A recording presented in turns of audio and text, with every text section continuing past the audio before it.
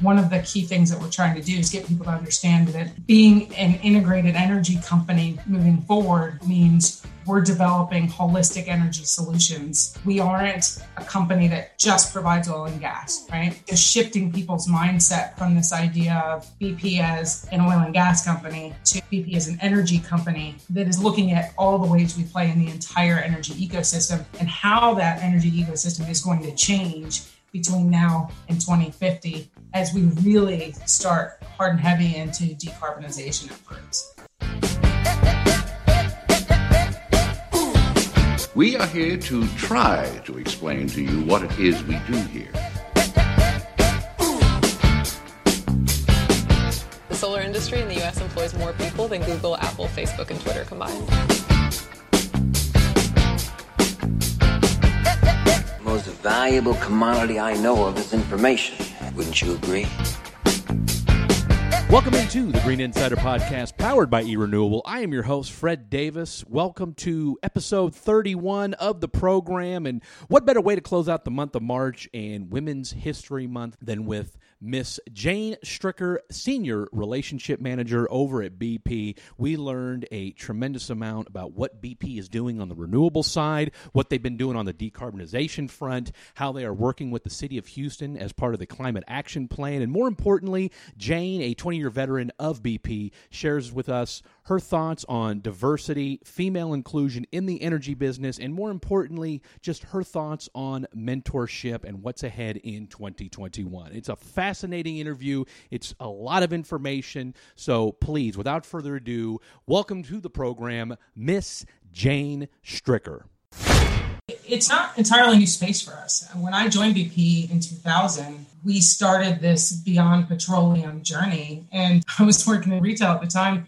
We were actually putting solar panels on the canopies of our gas stations. And that was part of our first foray into renewable sector. And so it's not new space for us. I think we were probably a little bit ahead of the curve and struggled to figure out how to make that work. So I don't think people are particularly surprised. I mean, we've got a big footprint in wind energy. We've got, 9 wind farms onshore in the U.S. We've been a partner with Lightsource BP for a number of years now. And so this is space that we know and understand.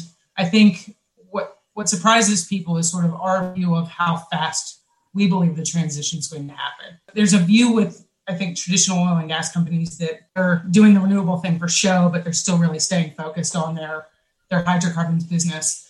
And I think the difference with us is that we've said, we recognize that hydrocarbons are going to be in the mix for quite some time, but that demand is going to decline. We think that the world is going to electrify, and we think renewables will win the day on that. So we're focusing our efforts on maintaining our best hydrocarbon portfolio, but we really are looking at energy as an all of the above solution. And so it's not just about hydrocarbons and renewables. It's also about other clean energy technologies. It's about hydrogen. It's about CCUS. It's about that full suite that creates an energy ecosystem versus the other. And I think right now you hear a lot of it's either or, and we think it's all of the above. And so our strategy is really focused on leveraging that to create those energy ecosystems to serve the customer.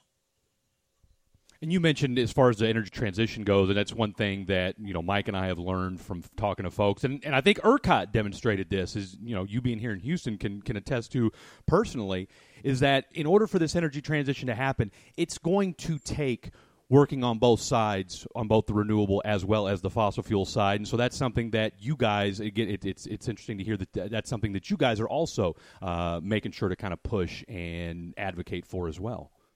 Absolutely. I think there's a recognition that industries, cities, countries need to have a range of solutions. It can't just be one solution, because we all know when you put all your eggs in one basket, you have a tendency to lose all your eggs if you drop that basket, like we saw with the ERCOT situation. I think having energy is going to become more localized, it's going to become more integrated, and it's going to become more demand-oriented based on the customer. If we're going to be successful as an energy provider in the future, we've made this pivot over the last year from being an international oil company that provides resources in the upstream and the downstream to wanting to be more focused on being an integrated energy company that looks at what are the energy solutions that our customers need and how can we best provide those by linking our entire supply chain, right? So we have hydrocarbons, we have oil, we have gas, we have renewables, we have low carbon solutions, we have digital capability. We bring all of that together and start to figure out how do you deliver solutions for customers that meet all of their needs, right? Rather than just coming in as one resource that's providing a particular product in a particular range. How do we leverage all of our capability to develop a bespoke solution for a particular city, for a particular industry, for a particular customer? You know, Jane, you mentioned being an international energy company and becoming integrated and a part of this transition. With regards to the integration of renewables, because I know Europe in some ways are ahead of where the U.S. is. Where are you compared to them as far as how far down the line? I'd say we're probably about even, but in different areas. So I'd say there's been more of a focus on things like CCUS and hydrogen development with projects like Teesside, but our experience in onshore wind in the U.S.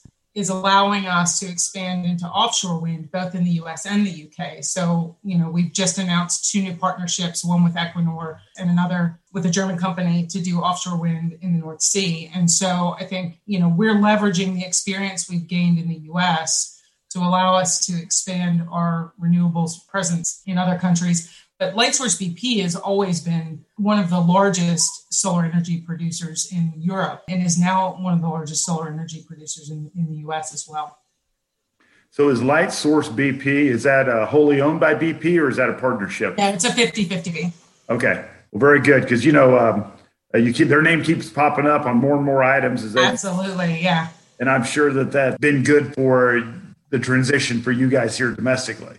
Absolutely. And again, it's another tool in our toolbox. So, in the city of Houston, one of the big projects that is key to the city of Houston's climate action plan is this Sunnyside solar farm, which, if it's developed, will be the largest urban solar farm in the United States. And basically, it's taking It's like an old landfill site or something like that, wasn't it? It is. It is an old landfill in the middle of the Sunnyside neighborhood. So if you think about the fact that somebody thought it was okay to put a landfill in the middle of the oldest African-American community in Houston, and it sat dormant doing nothing for years now since it was shut down. And so there's this idea that if you could take that and put a solar farm on it and use it to create energy and create value for the city, job development, workforce development opportunities, all of those benefits to the city. Lightsource BP's been in conversations with BQ Energy, the other developer, to see, do we have capability that we can bring to the table?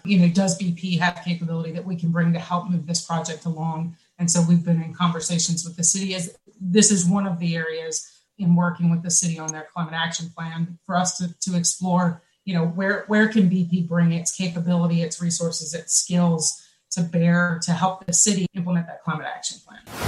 And when you talk about Sunnyside and like by having that in there as well and just what that can attract and what kind of, not just from an energy standpoint, but just maybe from what an economic and community standpoint could happen as a result. Yeah, absolutely. I think that's really the key. And that's why this is such a critical project to the mayor's office and to the sustainability office is it really hits on all the key elements of the mayor's agenda. It's around progressing the energy transition by bringing more renewables into the city. It's around creating a just recovery from COVID, from Harvey, from all the challenges that we've faced in Houston, and really part of their Complete Communities program, which is really about making sure that as we think about the energy transition, we aren't just thinking about it in the neighborhoods with resources. We're also thinking about how do you drive the energy transition into all parts of Houston, because the climate action plan applies to everyone. It is a plan that everyone has to be a part of in order for it to be successful. Off the cuff, how many jobs that facilities create and what it's going to do directly for the economy? Have you seen any of those statistics yet? I haven't seen the numbers. I do know that it's intended to have the utility scale portion as well as a community scale portion. So it's intended to provide utility scale power into the grid, but also to provide community power for the residents. It's going to have an education center for workforce development. And then I know that there will be jobs created. I just don't know what the numbers are on that. So it's in development now. It was just approved by the city council in, I want to say, in January. They're sort of working the permits now with ERCOT and working those elements to get to that next phase of development. So it could be Q1 of 2023, probably then, somewhere in that range. Yeah, I'd say probably construction to start sometime. Up and running 2023. You've been here for 12 years now. Like I said, you've worked in a variety of different roles. So how did this partnership come about between BP and Houston? We've had historically a great relationship with the city of Houston. Houston has been our U.S. hub, particularly for our upstream, but it's become our president of BP America is based out of Houston. This is our largest U.S. footprint is in Houston. From a job standpoint, from an engagement standpoint, we've always had a particularly good relationship. I think Mayor Turner understands the importance of the energy industry to the Houston economy. What I found really interesting about the climate action plan for the city of Houston was A, that the city of Houston, which is the energy capital of the world, would have a climate action plan. And B, that it really has a fantastic focus on workforce development, the energy transition. It's not picking winners or losers. It's not saying it all has to be renewable. It also drives things like carbon capture, use and storage, hydrogen. It sort of takes an all of the above approach with respect to decarbonizing the city. And so it aligned really well with our strategy. In February of 2020, we announced our ambition to get to net zero by 2050. In April, the city released its climate action plan and set forth their ambition to get to net zero by 2050. And so it was sort of like this match made in heaven of, here's a city that's trying to reach the same goals we're trying to reach. And one of our aims, and our 10 aims when we came out with our new aim, is to help cities achieve their net zero goals. So for Houston as well as for Aberdeen, these are cities that we already have really strong relationships with. They understand the importance of the energy industry. They understand the importance of bringing all the voices to the table, not just the community groups, not just the renewables, but also the oil and gas companies, also, the other energy players, and saying, how do we together solve this problem and move down the path, the energy transition. So I think it just made sense. And started to talk to them about, how can we support this effort? And what we found was their sustainability office was a person of one, Laura Cottingham, who essentially created or got this climate action plan across the line almost on her own. Really what they needed was support to help implement it. So we've come to the table with funding to support their sustainability team in the implementation of the plan. And then we're their strategic planning partner and technical advisor. We work with them to look across all four areas of the climate action plan and say, okay, what resources can we bring to the table? How can we help you progress these different areas? We're working on exploring ultra-fast EV charging hubs with Uber in the city, things like that, where they've got a goal to get to 30% EV market share by 2030. And we're saying, okay, so what resources can we bring? What capability can we bring to help progress that? They're transitioning their light duty municipal fleet to EV by 2025. So we're looking at how can we help support that? How can we bring our EV capability? We have a goal to get to 70,000 EV charging units across the world by 2030. And so again, 70,000? This is around 70,000 by 2030. And so this is really about finding those areas where our goals are aligned and helping progress those things together. What are some other things that might surprise them when you find out that, the city of Houston's trying to transition, or is something from an energy efficiency standpoint that, the average person may think, man, I didn't realize that? From a BP perspective, there are a number of partnerships that we've entered into recently, not just in Houston, but elsewhere, to really drive forward in the energy transition. I think our partnership with Equinor to do offshore wind development in New York and Massachusetts is key. I think, our partnership with EnBW in the UK to do offshore wind development. We're working with Ørsted to develop green hydrogen. at one of our refineries in Germany. And so really exploring a number of different areas. I think I mentioned, Lightsource BP was just announced that they're going to provide nearly half of the Pennsylvania state government's electricity through a power purchase agreement for solar power. We're looking in a number of different areas. We announced a partnership with Quad Lines earlier this year where we're going to develop sustainable aviation fuels and help them with their carbon management. So we're looking at not only cities, but also at industries that have decarbonization challenges, very specific decarbonization challenges. If you think about steel, cement, airline industry, all those industries that rely heavily traditionally on fossil, and there isn't a clear path through renewables for a lot of those industries. So how do we bring things like hydrogen, like CCUS, and some of our other capabilities to bear to help those types of industries decarbonize? I'm sitting here listening to you talk, Jane. Nothing surprises me that BP does because they've always been a world leader in the energy sector, okay? So being in the energy business, this does not surprise me. But I have a feeling some of our listeners that on the podcast that are not necessarily in the energy space, but they're very intrigued about renewable and they come to listen to our podcast. I think they're going to be surprised as to how involved BP is in the renewable space. Because I think that average person just thinks of BP as oil and gas. And so I think that's what's going to make this kind of a fascinating listen for the non-energy professionals listening to our podcast this week. So I'm really glad you came on to talk about all this. So this is good stuff. Thank you so much for all this. Yeah, thanks, Mike. I think, when I started with BP 21 years ago, I was in retail. So the only thing I knew, and it's a huge organization, right? So I was doing strategy and planning for gas station development. I had no concept of sort of the bigger BP. And I've been truly fortunate in my career to have been able to move from downstream marketing into corporate finance, corporate governance, and then into upstream managing different activities, working on the CCUS study that we did with the Department of Energy. Those things have given me a view of a much bigger BP. And so even within our own organization, depending on where you work and what type of job you have, you don't always recognize how big of an organization we are, how much capability we have, and how many different things that we're doing.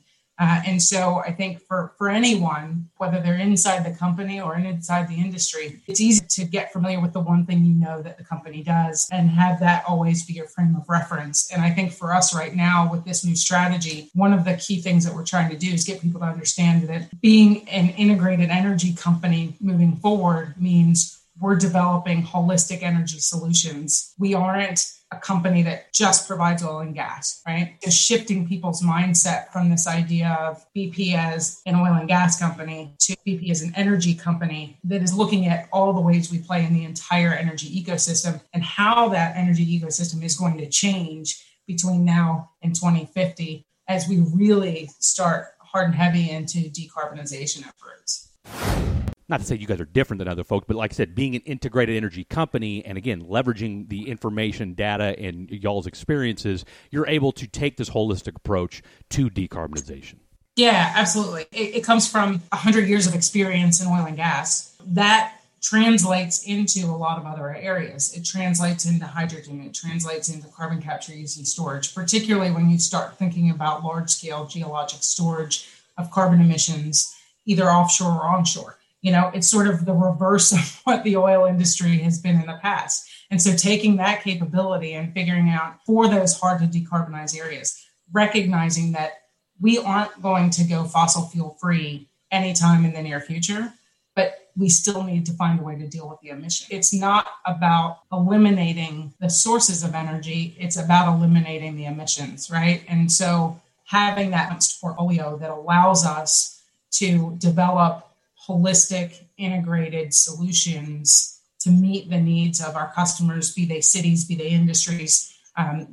That's really what we're focused on. And how do you fit all those different pieces together? So, if you think about something like building optimization, it's not just about reducing the energy usage in the building. It's what's the source of energy for that building? Can that building become a source of energy storage for the building to manage the supply and demand issues associated with the grid as we start to feed more renewables in? How do we manage all of that to create an integrated solution that leverages the energy supply and makes it available at the time that it's being demanded. All of that is incredibly complicated, but so are all of the upstream oil and gas projects that we've been doing historically for 100 years, right? It's figuring out that complexity and saying, how do you take the skill set we have here and bring it over here to bear in a new way, and really changing the way that we look at the problem, thinking about it differently and thinking about how do you bring the right set of solutions to bear. You were a part of the 2019 carbon capture, use, and storage study with the U.S. Department of Energy. What did you guys learn from that study with the U.S. Department of Energy, and what are some of the information you've been able to take from that to move forward? The biggest aha moment for me in that study was recognizing that the U.S. was already the world leader in carbon capture, use, and storage. The vast majority of the global in CCUS were already happening here in the U.S. 25 million tons per annum of CO2 is already being stored through projects that are happening. We have 5,000 miles of CO2 pipelines already in place in the U.S. We're doing this here. We have the capability. We have the technology. The biggest challenge is figuring out how do you make it economic and how do you put the right pieces of the business model together to get it moving forward. And how do you solve some of those regulatory challenges that are limiting our ability to sort of do carbon capture, use, and storage at scale. And so working that project was a recognition, I think, for a lot of people, because it was so broad. There were over 300 participants from over 100 different organizations, and it was industry, it was academia, it was NGOs, it was government. Environmental Defense Fund was on the steering committee for this study. So it really was the most comprehensive study on carbon capture, use, and storage that's ever been done, and a recognition that everybody sees the value of it. Current administration is really starting to get on board with this idea that it does have a role to play, particularly if we want to start decarbonizing fast. You can only add so much renewables at any given point in time. If we really want to make a dent in the industries, like I said, that are really hard to decarbonize, this is the only way to get there. The IPCC says it's the only way to get there. The IEA says it's the only way to get there. It has to be part of that toolkit. And I'll go back to, we tend to talk about oil and gas. We talk about renewables. What we should be talking about is, how do you create a low carbon energy system? And that includes all of the above. And so I think for us, the learning from that study was, carbon capture, use, and storage is key to being able to decarbonize in the near term. The U.S. is already the world leader in it, and it can be a key tool in the toolbox for helping to address really those hard to abate emissions like the ones coming from industry, where we don't today have a solution for how do you create those products like cement and steel without a hydrocarbon industry. You're a member of the Women's Council on Energy and the Environment. It's Women's History Month here in March. 20 years you've been in energy business. Where are we at right now with women in the energy space? I think it's really interesting because it feels like to me the last 2 years have really started to shift the mark. I have spent my career, and in my career before being in BP was in retail, which is predominantly female. So coming into BP 20 years ago, being one of the only women in almost every meeting I went into, felt very odd to me, but you just sort of get used to that. So that's the way it is. But over the last 2 years, it feels like it's really shifted. I mean, I think about the webinars that I've been in, the events that I've attended, the conversations that I'm in. I have, in multiple occasions, been one of several women on a panel for energy discussion, starting to see a lot more women out in the forefront, taking the space, looking for those opportunities, driving forward, and getting an opportunity to lead in the industry. So I see a lot of positive movement. I mean, obviously, we're not where we should be, but change takes time. And I think we all have an obligation to push ourselves forward and to bring the other women in the industry with us. What do you tell young ladies that are up and coming right now in the industry, or just in any industry right now? What's kind of your vote of confidence to them?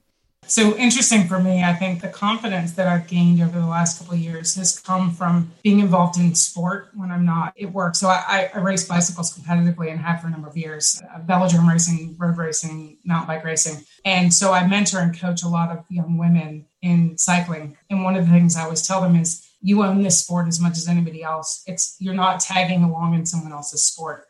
I think the same thing we need to remind ourselves quite frequently of in the energy industry is, We're not tagging along in someone else's industry. We're not taking over somebody else's space. This is our space. It's our space as much as it's anybody else's. And we should always feel like we belong, regardless of whether we're the only woman in the room or there are 12 women in the room. We belong where we are. And we need to keep reminding ourselves of that, because it is easy to get this idea that somehow you're not quite sure how you got there. And sooner or later, somebody's going to figure out that you didn't know what you were doing. But I always tell people that right around that moment that you're certain they're going to figure out you don't know what you're doing is exactly when you figure out what you're doing. And it's all fine. Sort of just having that confidence to know what you need to learn. You'll develop what you need to develop. When I came in 20 years ago, I certainly didn't imagine the career path that I've had, which has been a little bit of everywhere. And I often tell graduates when they come in, because I think a lot of times students coming in, whether they're petroleum engineers or geologists, they come into this industry with this view that their career path has to be this job, then this job, then this job.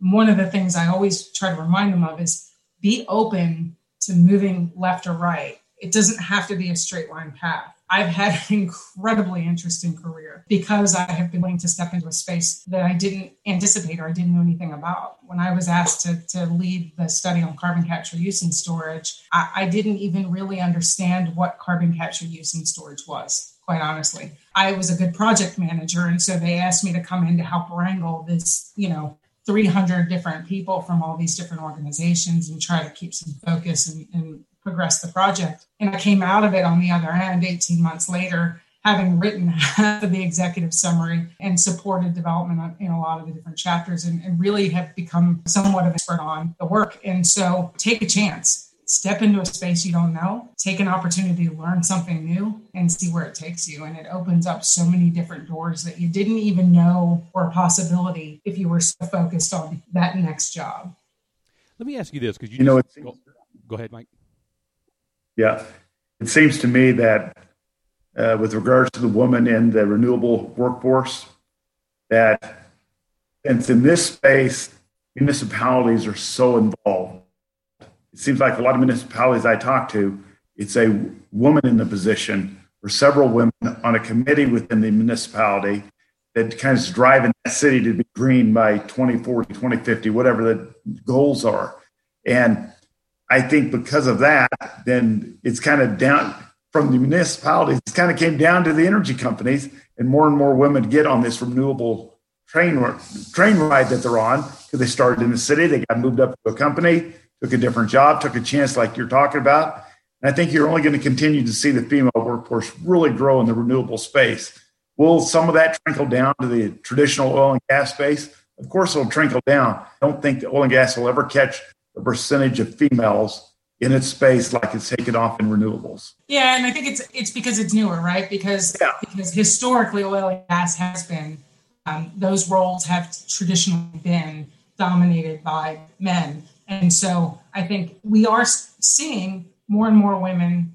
You look at the Society for Professional Engineers, you look at UH Energy, they have a substantial portion of their graduating class are women in engineering fields. And so we are pushing, keep getting those degrees, keep looking for those opportunities. And we really need to drive women in STEM and really help them understand that there are opportunities for them. I think as we go through the energy transition, they're going to be less likely to want to be in oil and gas roles because there's a view that those roles will start to dwindle over time as demand for fossil goes down. And so where they see the opportunity is in that renewable sector, in that low carbon sector. We've got our BP Ventures organization as well, which is really focused on investing in new technology to support the energy transition. That's another area where you'll start to see more and more women because it's a space that doesn't exist and it's a space that we can go in today. We're not battling the historic structures that exist in the oil and gas field. Renewables is relatively new space. Low carbon energy, relatively new space. Great opportunity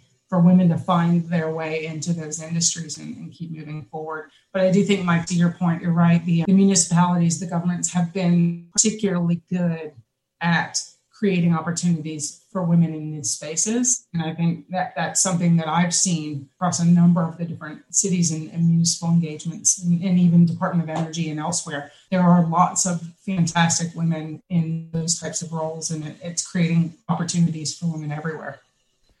Real quick, and we'll move on, but I want to just something you got me thinking about now.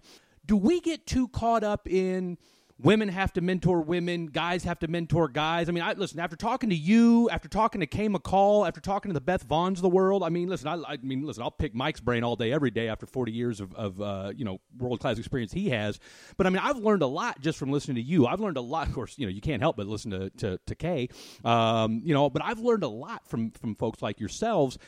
Do we not focus enough on, I mean, listen, we're all about diversity, but are we doing enough to do, maybe more co-ed mentorship where it's okay for a young man to go to a Jane Stricker or a Kay McCall and say, hey, let me pick your brain on X, Y, Z? I think it's out there. I think it happened. I just don't think we talk about it as much. A lot of my mentors in my career have been men. And part of that is a function of having come up in the oil and gas industry, and a lot of the leadership in the early days were men. But I think it's as much you find the people that take an interest in you, and you find the people you are interested in learning more about or learning from, and you create those opportunities where they happen. I'm a firm believer that mentoring shouldn't be some sort of structured process, and we shouldn't have goals of having X number of mentors that are from a particular gender or a particular background. I think we should find the people who have knowledge and expertise in an area that we have an interest in, and take the opportunity to say, hey, can you help me learn more about this? You return the favor by sharing something with them that maybe they didn't know about. I reach out to university students, be they male or female, young people in cycling, regardless of gender, and say, if there's something that I can do to help you move forward in your career, in your sport, in whatever way, then let me help you do that. I think we feel like we have to put labels on things, but maybe they just don't need the labels. Maybe we just recognize, an opportunity to mentor when we have it. Well, I might hit you up for some cycling advice at some point down the line. Get you out of here with this. You've got, obviously, the decarbonization efforts are in full swing. You've been on this full bore for a while now. We got the climate action plan. We got the Sunnyside solar development. What's on tap for Jane Stricker in the rest of 2021? And just in your overall opinion, what's the next conversation to have as part of this energy transition? So I think for me, what's on tap is figuring out how to help the city really make a dent in getting the climate action plan moving forward in Houston this year. I mean, the reality is the city has launched this climate action plan across the full suite of emissions that are generated by the city of Houston. The municipality is only accountable for about 3% of those emissions. So if we can't find a way to get businesses, to get residents, and to get the folks there that live and work here in Houston on board, aware, and supporting the climate action plan and its goals, we're not going to make any meaningful change. And so for me, the real focus this year is how do we start to drive that change forward in the city? The city can only do so much. They can create the platform. They can help set the right tone, but it's going to be up to everybody to move forward. So that's really what I'm focused on for this year. And then also supporting our other partnerships as we enter into them. We have a goal partnering with 10 to 15 cities and with a number of different industries. And so, my role as relationship manager, I support the city of Houston, but I'll also support other partnerships as those come along. So that'll be what I'm looking at. When I think about what's next in the energy transition, I think integrated energy systems are really going to be the focus. I think World Economic Forum came out with a report in early 2021 in January that talked about, in order for cities to be successful in addressing climate issues. And the reality is 170 cities have defined a set of goals to achieve 1.5 degrees C. Almost none of them are actually on a path to achieve that. So they've set the goal, but they don't know how they're going to get there. And so I think what this report from World Economic Forum really talked about was the importance of having an integrated solution in order to accomplish it. You can't just deal with the transportation issue. You can't just deal with building efficiency. You have to find a way to connect all those dots and create integrated energy systems in these cities. And so I think, when I think about our capability as BP, what we're focused on, it's about connecting up all those dots and saying, this is how you create an integrated energy system for an industry, for a company, for a city that, addresses the challenges associated with transportation, that addresses the challenge associated with residential and business building emissions, that addresses the challenges of how do you get your supply and demand in equal places, across renewable energy, and so that we can find ways to store the energy that's being created when it's being created and use it when we need it. How do you take all of those pieces and put them together to develop a set of holistic solutions? Houston could essentially be kind of a blueprint then for some cases for this integrated energy solution. And it's one of the reasons that we wanted to partner with Houston. It is a learning laboratory to figure out how do you make meaningful change happen? How do you bring together the right resources, the right capabilities, the right partnerships? We've got partnerships in a couple of buckets. We've got the cities that we partner with. We've got the industries that we're partnering with to develop solutions for them. But then we also have industries and businesses that we're partnering with. So whether it's us partnering with Microsoft to find ways to use data to help move things forward in the energy transition, other relationships like that, who are the partners that we're working with already that we can bring together to develop those solutions? So we recognize that we can't do it all and that we need to find the right partners that can help us fill in those gaps in our capability so that we can take something to a city or to an industry and say, here's a holistic solution for you. Thank you for that, Miss Jane Stricker. Once again, you can find all of the Green Insider episodes over at Apple iTunes, Google Play, Spotify, as well as the website, www.erenew.net. Be sure to check out our brand new short-form edition of the podcast, the Green Insider Power Chat Edition. It's the same great guests. It's the same great content you've come to appreciate with the Green Insider, except we get you in and out in 10 minutes or less. We debuted the Power Chat this week with none other than Miss Ann Niemer, COO and co-founder of eRenewable. Great information from her on her start into the energy industry and then her foray into the renewable front, or a little advice she shares with the young ladies out there as far as breaking into the renewable and energy front. Want to thank everybody for help making episode 31 of the Green Insider possible. Shout out, as always, to our president and founder, Mr. Mike Niemer. Thank you once again to Jane, Ann, and everybody that helps make the Green Insider possible. And don't forget, too, for those of you that like to check out the Green Insider on Apple iTunes, we ask that you leave us a 5-star rating. Why? Because we promise that you learn more about renewable energy from the podcast than you did before you stopped by. It is the Green Insider Podcast, powered by eRenewable. We make going green easier.